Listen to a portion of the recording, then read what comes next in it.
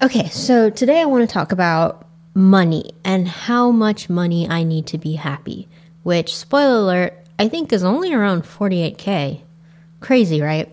So, okay, I feel like I've heard before with, super successful people, they talk about how money can't buy you happiness. And obviously, there's a couple camps here or a couple layers to it. They will say money is better than being poor because when you have a lot of money, it doesn't mean anything. But when you don't have money, it means everything. So there is, that. But I feel like somewhere along the way, I've also heard the part where you really don't need that much money to be happy. At some point, there's like a line or a level at which this is how much you need to be happy to live a comfortable life by your, not your standards, but what makes you happy. And then anything more than that really doesn't add much to it. It's diminishing returns and it's just there. So, and I feel like I've heard rich people say that too, especially when in regards to when they donate money to philanthropy, because they're like, I have enough.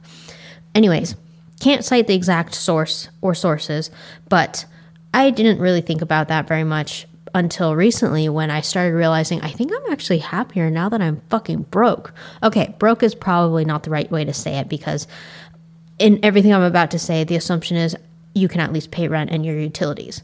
So those bare basics, be able to have a roof over your head and internet and everything else, that aside, I'm talking about everything else, like how big your budget is for food and groceries and realizing that doesn't need to be actually that big and I'm happier with it being less. So basically, right now I am in a situation where I'm jobless, unemployment has not kicked in. So for all intents and purposes, I'm poor, okay? Again, assumption is rent is paid. Assuming that's all taken care of, right? How much more do I need on top of that to be happy? In the past, I thought more money was better because I like to buy clothes. I derive a lot of joy from clothes and buying clothes. I truly do. But now that I am poor, I find that here's one thing I'll do.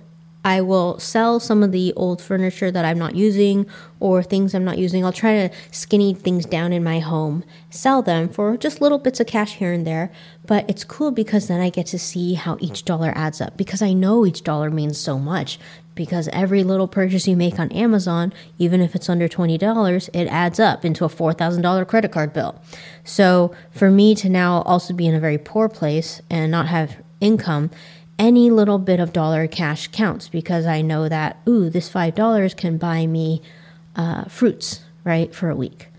And I think there's another element to it, which is being in the modality of cash versus Venmo. Being able to hold it and see it, it feels more precious. And that's what I'm trying to get at is for some reason, when I don't want to say hoarding money, but I can't think of the word coddling. It's like I'm holding these precious few dollar bills that I have in my wallet. And I'm so happy that when I count it all out, all the pieces of furniture I sold ended up adding up to over 100, right? And I feel this old-timey, humble, I'm just a poor farmer boy, kind of sweet, nostalgic feeling. I don't know how to, imagine that emotion, because think about it. We now live in a world of abundance. And if you live in a corporate America, you do have it, let's say privileged, right? Where you can just swipe your credit card. And honestly, if you're responsible, you'll be fine. So we now live in this modern age where you just swipe your credit card. Very rarely do you use cash.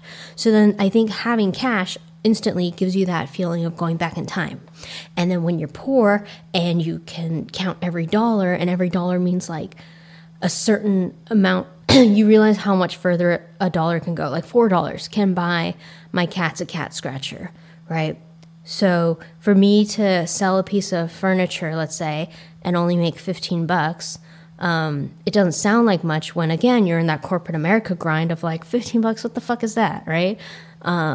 It's like chump change. But when you're holding it in cash and I sold it, I'm like, but 15 bucks can buy my cat's food for a week, or something like that. So it sets you back in time. It gives you this huge feeling of humility, and it really feels like, like you're a poor little kid in the 50s, right? It's cute.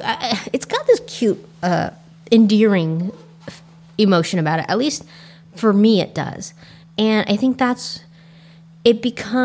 it's a mix of the time travel and the cute feeling of being smaller, which sounds bad when I say it that way, so I'm going to call it humility instead. The humbleness of being this poor little boy.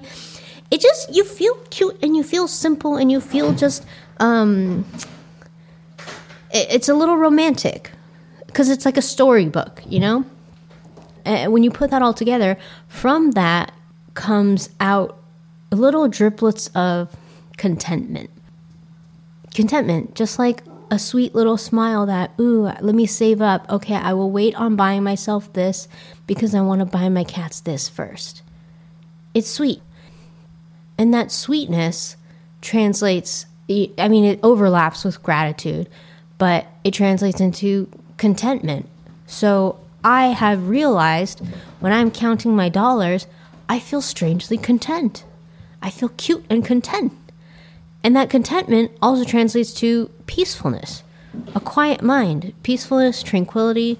And so overall, all these things summarized together, these are great feelings to have. It all, comes together into peaceful. And that's how I started to realize, wait a second, I might actually be happier when I'm poor.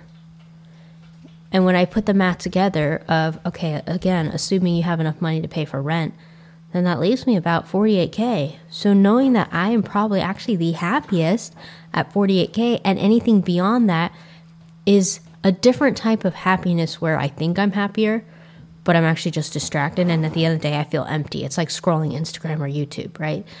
Versus the feeling I feel when I'm poor and prioritizing what I buy and having to withhold for what's more important.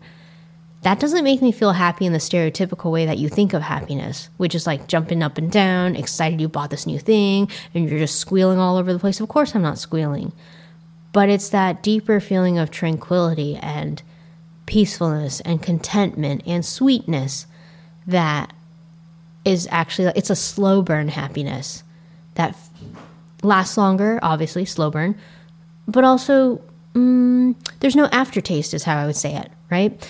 Buying all those Shein purchases feels great, but there's an aftertaste of void. This one has no aftertaste. If anything, it's a sweet aftertaste. So, anyways, that was not the most eloquent way to summarize everything, but I think you get my point. It's very relieving to have this clarity and this number put on, 48K. Pay my rent, pay my internet utilities, and then food would be one of those categories where I could say, assuming that's taken care of too, but I'm actually putting it in the group of let's ration that, right? So, because I could easily spend lots of dollars on groceries because I end up buying all this shit, and it's okay if it gets moldy, right? And I don't eat it, so rationing that too. But it's nice to know that because I for sure make over 45. Did I say 45? 48K, whatever. I for sure make over that in a year. And I haven't been happy. And I thought in order to survive in the Bay Area, I needed at least 90K. Like at the bare minimum. And now I know I was grossly wrong. Obviously, 48K wouldn't put much in your retirement, if any at all. But to know that, A, I can be happy with less, and B, I know what number I'm happy at, that allows me to now, moving forward, it just gives me a lot of clarity and power, because moving forward, I can budget now to be super poor and put 48K in to take care of my life, and everything else can go into investments. And I will know when I finish that I'm actually going to be happier. It's a really cool feeling. Anyways, that's it. Bye.